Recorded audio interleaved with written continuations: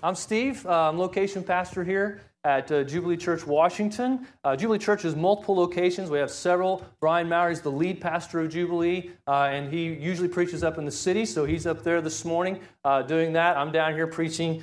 Seth over at Lake of the Ozarks. We've got some great things going on, and I'm so glad you're here today. If you're a guest with us today, thanks so much for, especially on a snowy and cold day. I mean, it would have been easy to just stay under the covers today. It's cloudy, it's cold, it's snowy. Maybe you're still wishing you would have stayed there. I hope that that's not true. We've been worshiping Jesus this morning, having a great time doing that, and I appreciate Elijah and Anna coming down from the city and helping us out there. So, hey, if you've got a Bible, if you would open that up to Colossians 1:15. If you don't have your own Bible, what we've done is we've provided Bibles for you. They're the black Bibles. They're on the floor right underneath your seat.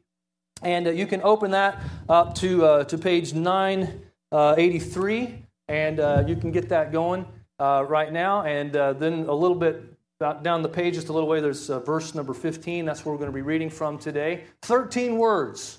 All right, that's how many words we're going to read from the Bible today, 13 of them, but that's plenty. That's actually helpful. I mean, you could go to John, the book of John, and read 2 words in a verse, and it would still be enough, all right? And you just got to get a hold of that the Word of God is sufficient for us. But we're going to look at these 13 words today.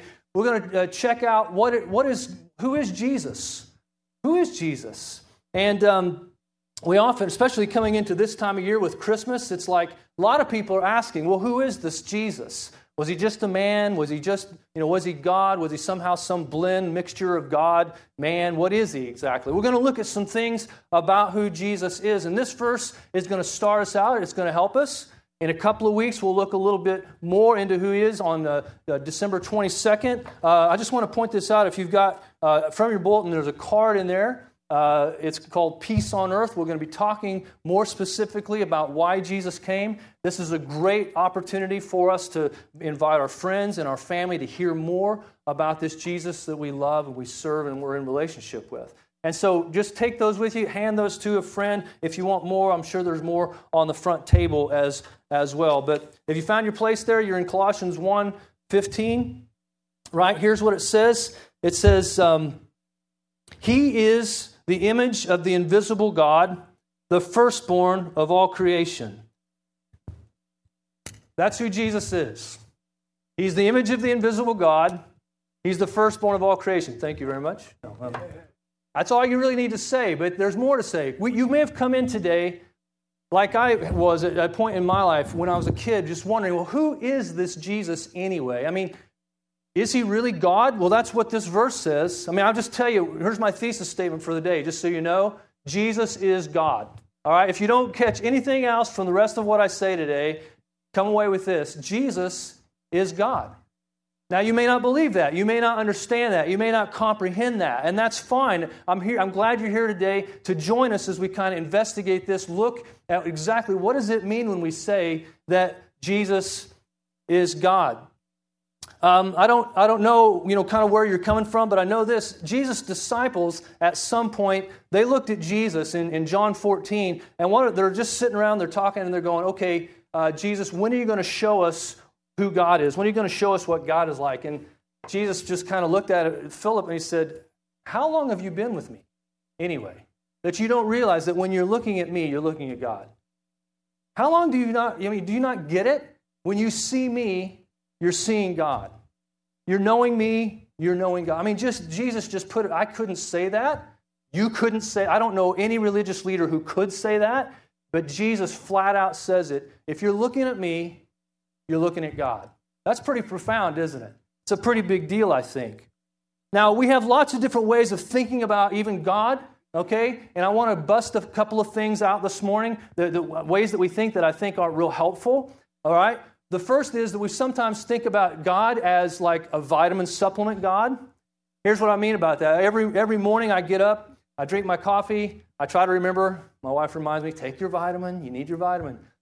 Now, I don't survive on vitamins, okay? I'm not the Jetsons, okay, who could just pop a pill and they've got their dietary supplement for the whole day, that's their supplement. I like steak and potatoes and green beans and corn. I eat a lot of things, but vitamin supplements are just that. They're a supplement. There's something added on. And I think a lot of us approach God that way. And what we think of as God is kind of like He's the vitamin. He's the side dish. He's the side course. He's not central. He's peripheral, right? He's on the edges of life. He's kind of more of a hobby, not so much the hub. He's kind of more like a spare tire than the steering wheel. And I think we kind of get that mindset when we think about who God is we think, well, He's just kind of a supplement that I take in my life just in case I need Him. He's a spare tire I can pull out of the trunk when times get a little rough. When we read this verse, I think that totally starts blowing away this mindset that God is just kind of a vitamin supplement that we add to our lives. There are other ways that we can think about God that this Scripture begins to address that I want to help us as well with. We want to simplify who God is in lots and lots of ways. I don't know about you. When I hear the word Trinity, sometimes my mind just kind of gets in a knot. But when we read this passage, the verses before, we see God the Father, we see God the Son, we see things about the Holy Spirit. And it's like, I want to simplify that, right? I want to get that into a way that I can comprehend. Have you ever done this before? And so like when I was a kid, my Sunday school teacher said, well, God's kind of like an egg. And I thought, egg? God's an egg? What?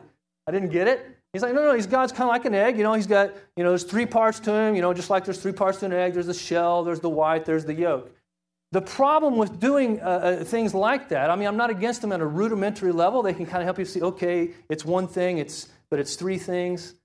What it doesn't do is actually help me all the way, because an egg, if you take and break the shell open and look at the shell, is that an egg? No, it's not an egg. What about the white? Is that an egg? No, it's not an egg. What about? Of course not. The yolk's not an egg.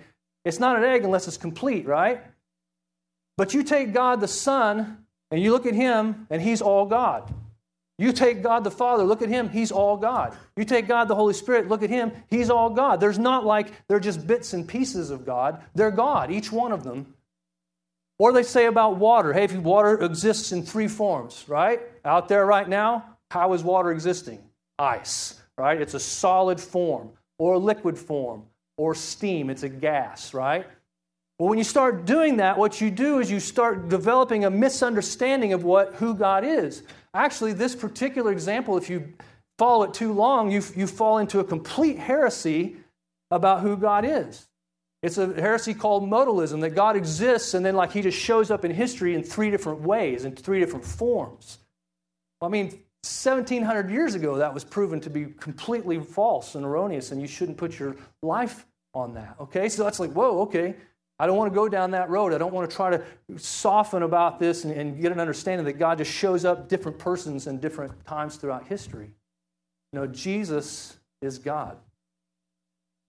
We can also look and say, well, maybe He's like this big pie chart. You get a pie chart, it's all one piece, but then you got a third Father, a third Son, and a third Holy Spirit. Or maybe you like the Holy Spirit more, so you say, well, He's 50% Holy Spirit, 25% Father, 25% Son. I don't know, And it's just like, you just break it down and you realize, no, that falls way short of kind of understanding who God is. God, first of all, we want to understand God is three persons, Father, Son, and Holy Spirit. And today, when we look at this verse and it says, He is the image of the invisible God, what we're seeing is the Son, God the Son, being fully exemplified as God. We also see, though, that each person, God is three persons. Each person is God. So God the Father is absolutely God. God the Son is absolutely 100% solid gold God. Holy Spirit, 100% solid gold God. He's not just some energy force. He is God. And then finally, there is but one God. You can fall into another trap that just says, oh, well, see, you guys believe in tritheism, that there's three different gods. No. There's one God. He exists in three persons, Father, Son, and Holy Spirit. Each one of those is absolutely God. There is one God. Now, so when we look at this, we begin to see the Son exemplified, and we see that Jesus is being called God here. He's being said that He is the image of the invisible God. Now, God has made Himself known to man in lots of ways throughout history. If you look at the Old Testament Scriptures, you'll see ways that God did that. He appears in some fashion to Abraham, and then He appears to Moses. When He appears to Moses, He introduces Himself to Moses in this way. And Moses says, He's at the burning bush. I don't know if you remember that story, but he sees this burning bush that's not being consumed, but it's being burned. And God says to him, I want you to tell my people that I'm wanting them to come back to me. And he said, well, who are you? And he simply says this, I am. That's all he says. He says, here's what you tell them, I am. And when we see what Paul writes here, he says, Jesus is the He is. He is the I am, okay? He is the one that the Old Testament describes as I am. We see Jesus actually picking up on the same language when he's being challenged by some religious leaders about, well, who are you, Jesus? And he says, look, even before Abraham, the father of your faith was, I am. He doesn't say I was, he said, I am. Paul's picking up on that theme. He's saying, this is the God who has existed for all eternity. This Jesus is God. You look at the word image, and maybe that's a confusing word to you. Let me see if I can help you out just a little bit. It's the word in Greek is actually icon. It's, I don't know the Greek letters. I couldn't spell it for you. But in English, it's I-C-O-N, right? It's an icon. How many of you play with computers occasionally? You get on them, you work on them. What are those little emblems on a screen? What do we call those? We call those icons. Well, what are they? They're a representation of the whole thing. Okay, you click on it, you get the whole thing. Okay, it is the whole thing. And so Jesus is the image. And this word actually, it's like a complete reflection or a high definition projection of who God is. He allows us to see completely who He is. Now, God has been never visibly seen with any human eye. You look at John chapter 1, verse 18, it says that very clearly. It says, no one has ever seen God, but God, the one who is at the right hand of the Father, has revealed Him to us. See, it doesn't say Jesus, this man, reveals Him. It says, but God, who is at the right hand of the Father, has revealed Him to us. He is the image of the invisible God. He is the seen of the unseen. He's the visible of the invisible. I don't know, maybe that helps you a bit. It helps us to see this is who Jesus declares that He is. This is who Paul is declaring that Jesus is. So when we look at Jesus, we are seeing God. Well, how do we see God in Jesus? I want to just point out 2 or 3 things here. First of all, we see authority in creation. When Jesus walked the earth, one of the first miracles He did is He declared Himself the ruler of all creation. He takes plain old tap water, right, and He turns it into the best wine available. That's pretty amazing. He just says, water, you're no longer water, you're wine. Boom, and it's wine. He says to seas that are storm-tossed and winds that are blowing hard, He says, stop it, and they stop. Amazingly. He takes little crumbs of bread and a few pieces of fish, and He feeds like multitudes with this little bit because He's able to say, creation, I'm Lord over you. You have to do what I tell you to do, and then does it. He does it in another way. He does it in forgiveness of sins. In Mark chapter 2, I want to read just a short passage to you about how Jesus declares Himself to be God. The story is this way. Jesus is talking. He's speaking to some people, much like I am in a room, except it was like a house. And there are people packed into the gills. I mean, there's no space for anybody. These 4 guys have a lame friend. And they say, hey, we want to take you to Jesus because we believe He can heal you. And so they climb up on the roof, they rip a big hole in the roof, and they lower Him down through it. And Jesus doesn't change His preach and say, okay, guys, we need to talk about responsibility. You guys shouldn't have done that. Okay? He doesn't change His preach. What He does is He looks at the man, He has compassion for him, and He says this to him. He says, your sins be forgiven you. Now, wait a minute. They just lowered him down because he's crippled, and He says, hey, your sins are forgiven. I forgive your sins. More clearly, Jesus says, I forgive your sins. And the Pharisees, the religious leaders of the day, they got pretty upset, as you can imagine. I mean, okay, take it this way. Let's say that I get offended by someone. You know, I can say to my daughter Anna here, she offends me in some way, and she comes and says, forgive me, and I say, I forgive you. And that's okay. But let's say Anna does, she punches Rick in the face, okay? And I say, it's okay, Anna, I forgive you. You're forgiven of all your sins. And Rick's looking at me like, what the heck? Come on, you can't do that. She hurt me, she didn't hurt you, right?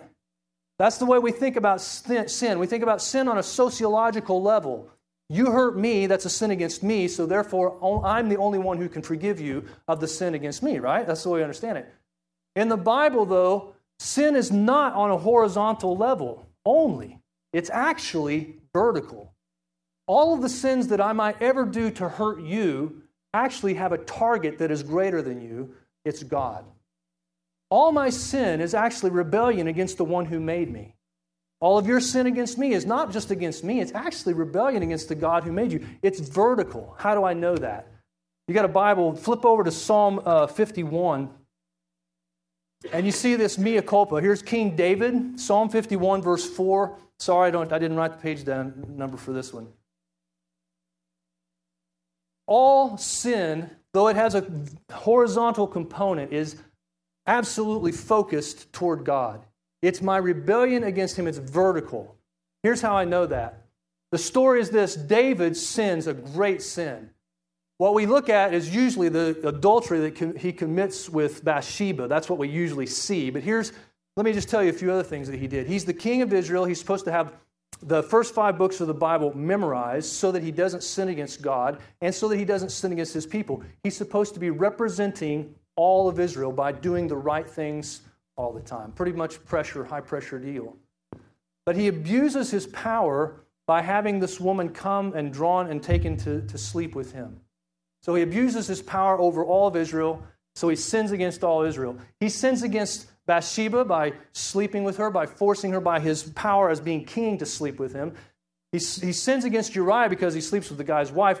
Then, to put on top of that, he brings him home and tries to get him to sleep with his wife. He can't get him to do it, so he deceives him that way. Then, when he won't be deceived, what he does is he sends him to the battle lines and says, put him on the front line, I want him killed.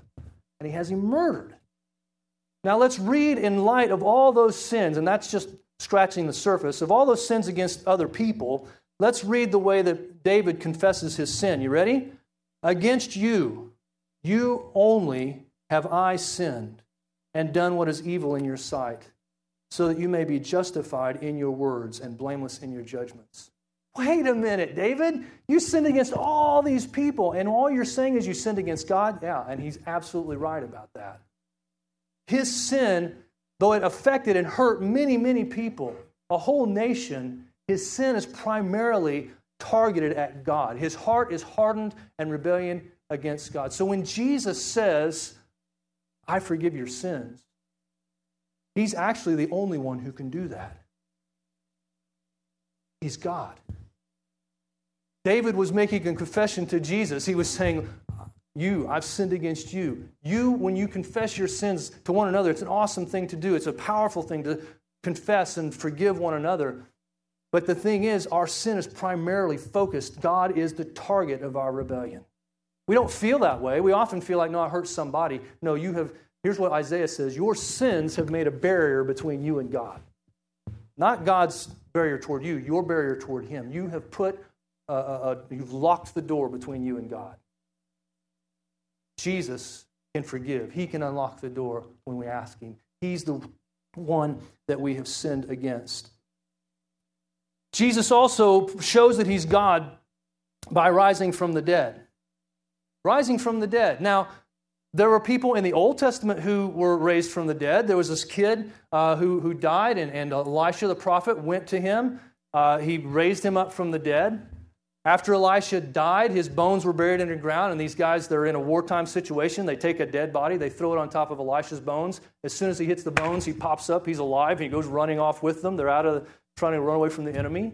So raising people from the dead wasn't anything particularly new. Now we look at it and we go, whoa, that's weird. In the Bible, it's not that weird. It happens. Jesus raised several people from the dead in His time on the earth. But for Jesus to raise Himself from the dead, there's a completely different thing. In John chapter 10, He says, look, my life, I lay it down willingly. I do it of my own choice of will, and I take it back up again. Hello. That's pretty amazing, right? You can't do that. I can't do that. Jesus does that. And He proves it 3 days after He's crucified. He rises from the dead. He's up. He's alive. He's totally new. So much so that when Thomas wants to look at Him, he says, look, I won't believe Jesus is raised from the dead until I put my fingers in the scars of His hands and my hand in His side. Jesus appears to him and says, okay, go for it. And what Thomas does in that moment as another huge proof of Jesus' deity, he bows down on his face and he worships Jesus and says, my Lord and my God. confessing that Jesus is Lord and Jesus is God. If someone bows down to me, I'm going to get them up off the ground. I do not deserve to be worshipped. If you're smart, you would do the same thing. Angels will not allow for people to bow down and worship them. You and I certainly shouldn't allow that. Only Jesus says, go ahead. Why? Because He's God. That's why. So He's worshipped. Jesus is the seen of the unseen. He's the visible of the invisible. He makes God known to us. When we look at Jesus, we're seeing God.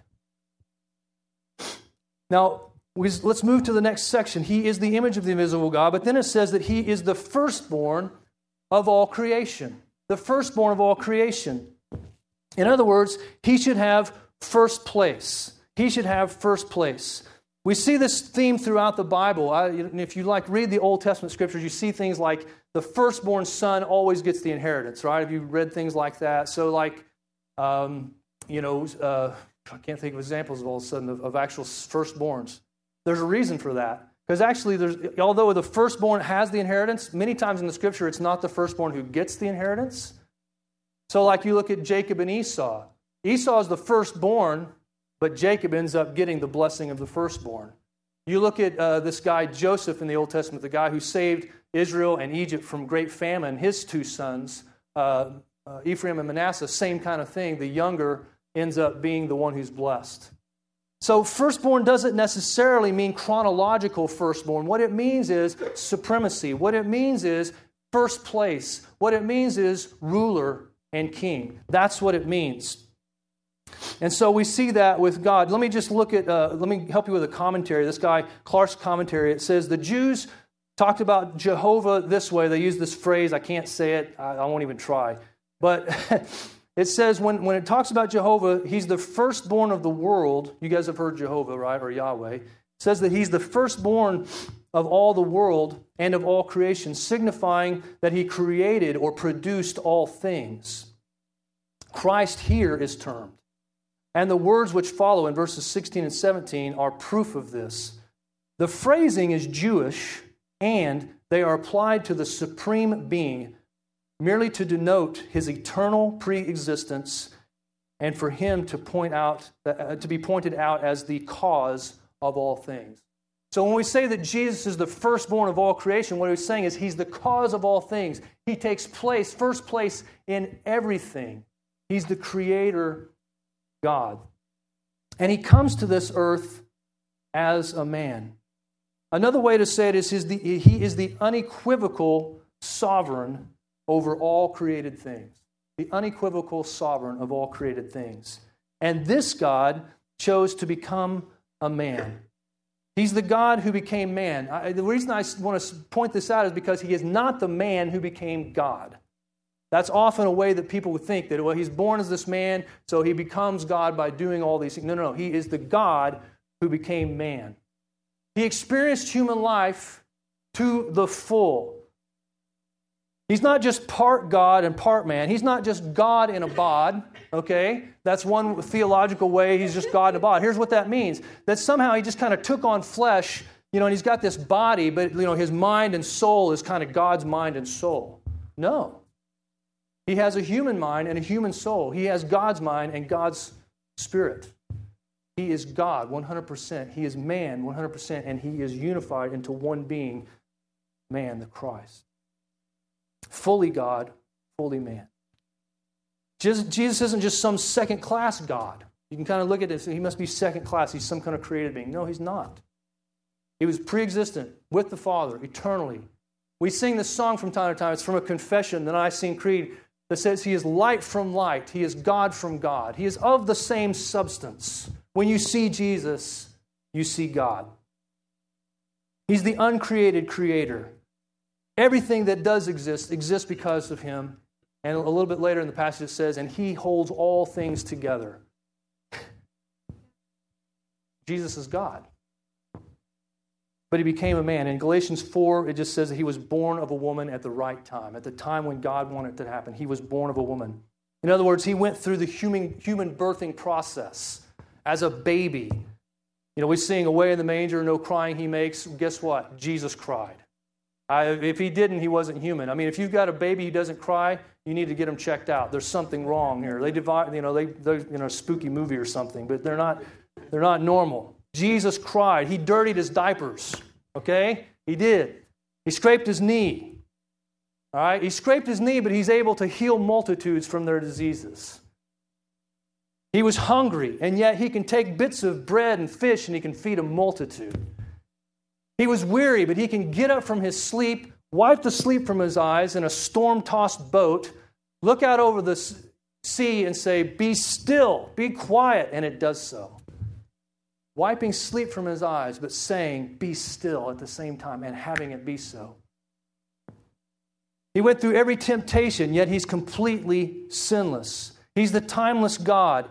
He becomes subject to time so that when his friend Lazarus dies, he doesn't show up before he dies. He shows up after he dies. He's subject to time, and yet he's timeless, eternal. He's the all-powerful God, yet he's rejectable. He's woundable. He's killable God, a killable man. I mean, he's God, but he is man. He's the unseen and unapproachable and untouchable God. And yet John describes him as he is one who's to be seen and approached and touched. The one who our eyes have seen and our hands have handled, the word of life. He's God. He's God. He's the firstborn, and he should have first place. Now, why is this important? Why do we talk about Jesus in such terms? Well, first of all, we do because the Bible says so. We want to understand what the Bible says, but we also want to understand, well, what does that mean? How does that apply? What does that do for me to know Jesus is genuinely, he's God? It's vital because every other part of creation listens to Jesus and does what he says to do except humanity. We're the rebellious ones. We're the highest pinnacle of God's creation, and yet we're the ones who do not do what God says to do. Have you ever thought about that?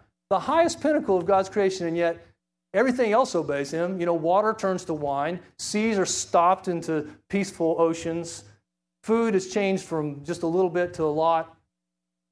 And we don't want to do what God says to do.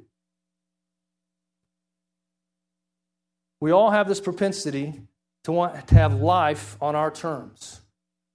Give an example from my own life as a kid. When I was 5 or 6, my dad tried to, he first of all, he took my brother's old bike, he painted it up, put a new seat on it, put the new little whatever those little tassels, off the handlebars, painted it bright red, put a nice red seat on it and all this.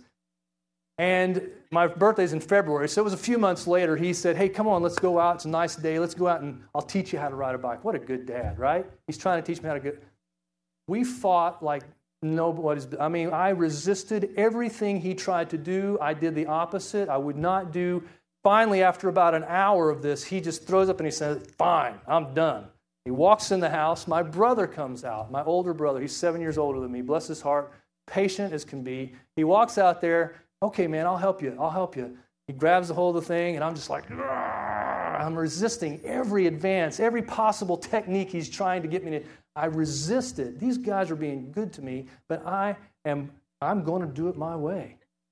I mean, so I did. I went out to a ditch. We had a ditch out beside the house, and I got the wheel down in the bottom of the ditch, and I got my feet on either side, and I'd push off, and I'd balance and push off, and I finally learned how to do it myself. Now, you could take that story and say, yeah, self-reliance, Steve did it himself, blah, blah, blah. No, I was an idiot. I had people who loved me and wanted to help me, and I wouldn't listen to what they were wanting me to do because I want life on my terms. You and I are the same way when it comes to God. Here's God. He says, "I will come to you in human flesh. I will come to you as a babe. I will come to you as a human being. I will live the life you should have lived, completely sinless, completely empowered by the Spirit of God. I will love you. I will give my very life's blood for you." And we go, I don't want it. You're going to tell me what to do? You can't tell me what to do. And we resist because we want life on our own terms. In John chapter 6, there's a story about Jesus where he had, I pulled some of these examples of how God, Jesus was Lord over creation. Because in this story, he healed multitudes. He fed over, 5,000 men plus all the wives and kids that were there. He's calmed the stormy seas, all in that one passage. And then at some point in time, the people who were there, they go looking for him because he's kind of off a bit and they can't find him. And they finally find him, and it says there in the passage they want to make him king. And what it says, Jesus, in his understanding of humanity, was very, you'll appreciate this. He looked at these guys and he realized that what they wanted is they wanted full bellies. They didn't really want Jesus. See, they were approaching Jesus because he was a ways and means committee. He was the way that they could get what they really believed life was all about. If they could get a full belly, hey, that's where life really comes from. And so Jesus basically says to them, look, guys, I'm not going to feed you like this. I am the bread of life. I am the bread of life. And guess what? They got angry. They got grumpy. They didn't like what he had to say. You and I are much the same way. We believe that life is found in our needs being met, the fulfillment of our desires. That's where life really comes from. And if I can use Jesus to get that, then I'll come to Jesus. He's a vitamin supplement. He's a spare tire that I keep just in case of emergencies. He's a hobby, but not really the hub. We have lots of needs. They had a need for food. They were hungry people. But it wasn't just like, I'm hungry, I guess we better fix some dinner. It's this gnawing hunger that says, if I don't have this, life is not worth living. You ever had something like that before? I hear teenagers and adults, actually, not just teenagers, hey, this new movie's coming out. Oh, I can't wait to see it. My life's not complete until I get to see whatever. Hey, adults say it too, right? This concert's coming. Oh, man, life will be so much better when I get to do this thing, right? But see, that's even just in things that are, we know that, but what about your next meal? What about the water you drink? What about the emotional needs that you have? I mean, you want to be respected and appreciated, right? We all want that. I want that. I want you to respect me. I want you to appreciate me. I love getting thank you notes. It's wonderful. Hint, hint, hint. No, I'm teasing. No, I send out you guys know, I send out a lot of thank you notes, and I do appreciate you guys, and I know we all have that need, but what it can become is it becomes a hunger that it's like poison ivy. It's an itch you just can't scratch. Because once you start scratching it, it just gets worse and worse. You ever had those needs? For some of us, respect is like that. I need it so bad, I will get it at any cost. Wanting to be loved by a parent or by your spouse. I mean, it's a good thing to be loved by your spouse or by your parents. But it can be transformed in such a hunger, and really it's a lust. It's something that cannot be satisfied. Or maybe it's acceptance and approval. Man, I love acceptance and approval, and actually this can be a big problem for me. I actually have to be careful to be aware, do I just want to get acceptance and approval by getting laughs or telling jokes or being nice to people? Yeah, that's fine. It's good to do that. It's good to have acceptance and approval, but does it cause me to not want to tell the truth because then I wouldn't be accepted of and I wouldn't be approved of? Where am I trying to get acceptance and approval from? Maybe it's money or pain-free body or marriage that, you're single and just like you're craving being married so badly. Or being promoted at work instead of being passed over. Having a job when you don't have one. Having a happy family when your family looks like a wreck right now. I mean, those are all needs, right? We all understand those are genuine needs that we have, but the way that we approach God is often that you're the one who can actually cause this to happen, and that will meet my need. Not, I will come to you and you are the one who meets my need. See, in the Old Testament, when the people of Israel, they were being fed by God daily. They were given manna daily. On the weekends, they could pick up enough on Friday night to, get through Saturday as well because, but every day they were supposed to do it. And so what they did was they would say this, on Monday they would go out and they would pick up enough that they needed for that day. But then a lot of them started thinking this way, hey, I better look out for Tuesday too. And so they scrape up enough there, they get home, they eat, and they have some left over by morning. It's maggots and worms and stinking. Why? They wanted a bread machine. And God said, no, I will daily provide for you. You come to me. On the weekends, he said, I'm not going to provide on Saturday, guys. That's the Sabbath. That's the day you're not going to do it. You're not going to work that day. They went out and decided to look for manna. Guess what? They didn't find any. Why were they looking? because they assumed that God was like a piñata. If I pray hard enough, I beat him with the prayer stick, good things are going to fall out. You guys think that way. I think that way. I think the way that my life is genuinely fulfilled is if I get my needs met down here on this horizontal level, and God says, no, what I want is you to rely on me and trust me. You come to me daily. Give us this day our daily bread. You're the one who supplies my needs. So what the people of Israel did were just like the people in John 6. They grumbled. They complained. They accused God. You have brought me to this point because you want to destroy me. They were accusing God of actually wanting to destroy them when all he wanted them to do was to trust him. Rather than relationship, we give him rebellion. They didn't treasure God. They didn't value him. They valued what they could get from him. What about you? What about me? Yeah, I do that. I go to God not for what, so I can have relationship, so that I can get stuff from him that I believe this is where life really comes from. If I have this, then my life is complete. And he says, no, if you have me and don't have anything else, then your life is complete. There are 3 questions I want you to ponder a little bit this morning about your soul state and the grumbling that goes on inside of you. They'll kind of help you to evaluate whether Jesus is taking first place or if your needs and you are taking first place. First of all, what makes you angry? I have an anger issue. My fellow parents, kids will tell you that. I mean, they know there are times when they're just like, Dad's explosive. It was bad. But I'm not talking about punch you in the face kind of anger necessarily.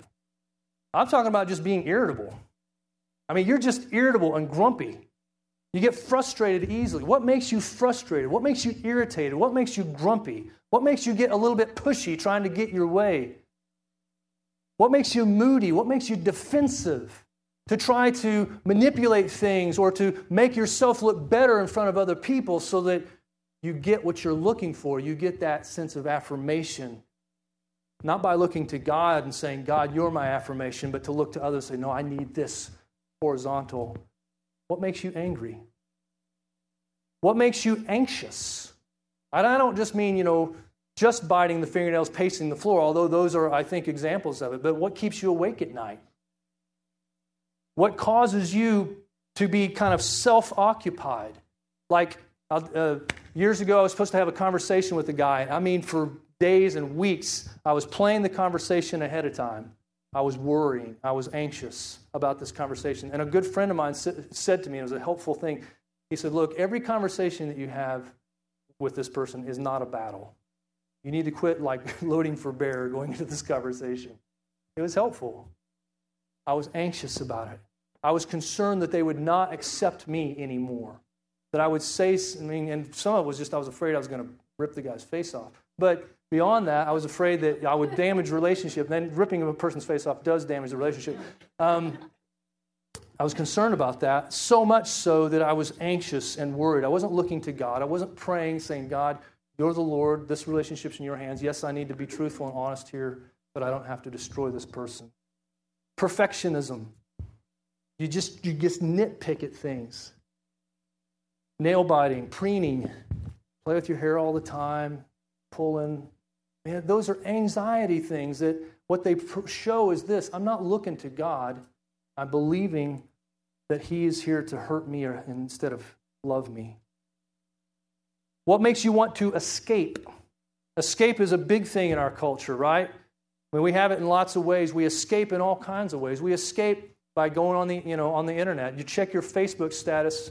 Oh, hang on a second. No, I got to check my Facebook status, not just like once a day, but like 20 times an hour. I'm constantly checking it, Did someone say anything nice about me? Did I, Yeah, you're constantly checking it. You're constantly checking the weather report. I don't want to be concerned about the weather. You're anxious, but you're escaping. You're looking for ways to escape through social media. Maybe it's through sports and sports scores. You got 101 point whatever, the 101.3, the sports radio's on constantly, and you've got, all your iPhone apps are like ESPN, CBSPN, or whatever. I mean, you got all these different things going on as well. Unnecessary snacking. You're anxious. And so rather than just saying, I need a meal, what you're doing is you're just snacking all the time. Annette has a story about that. A time when she was had a lot of anxiety, and she was going to the pantry looking for chocolate, and God said to her, look, you don't need chocolate, you need me. And she stopped, and she went and she got with God, which great response on her part. I wouldn't have done that. I would have gone for the chocolate. Rebellious heart. I like to have things my way, right? All-consuming hobbies. Maybe it is drugs, alcohol, food abuse. Food can be abused just like drugs and alcohol. Okay? Sex, all those addictive kinds of tendencies that we have. What they are is they're saying, I have to have life on my terms, God. You're not providing it when I want it, and so I'm going to get it any way that I can. And it's a form of grumbling in our souls against our Maker. Jesus, who is the firstborn of all creation, who deserves first place, we say, no, I get first place, Jesus. You're the spare tire. That's the way our hearts go. We approach Jesus not because we believe He's all satisfying, but we believe He's our ticket to getting what we really believe will give us life. But Jesus is meant to take first place. In this John 6 passage again, Peter, at the end of the passage, Jesus is looking out and he's seeing these crowds just leave him. And his disciples, the 12 of them, they're sitting there and he's looking at them and he goes, are you guys leaving too? And Peter just looks at him and says, who else can we go to that has the words of life? And I love this phrase, actually, that he doesn't just stop there. He says, we have believed, we have come to know that you are the Holy One of God. What about you? Have you come to know that actually there's no place, no one else you can go to, that He genuinely deserves first place in your life? See, when we get to that point, when we say, no, Jesus, you are the all-satisfying treasure of my life, then the needs that I have, I can deal with much more easily because I can simply approach God and I can say, I know that you have what is best for me. You know what is best for me. Would you please provide me with what I need? I need food today. I'm hungry. I feel like I'm being rejected by people, God, and I need your acceptance to know of you, that I'm accepted in the beloved, which is what the Bible says about you. When we put Jesus at first place, we believe that what He says about us is true. He says, I'm accepted in the beloved, and I know, okay, in Jesus, I'm fully accepted. If everyone else hates me, it's okay. When I come to Him and I know He's the all-satisfying treasure,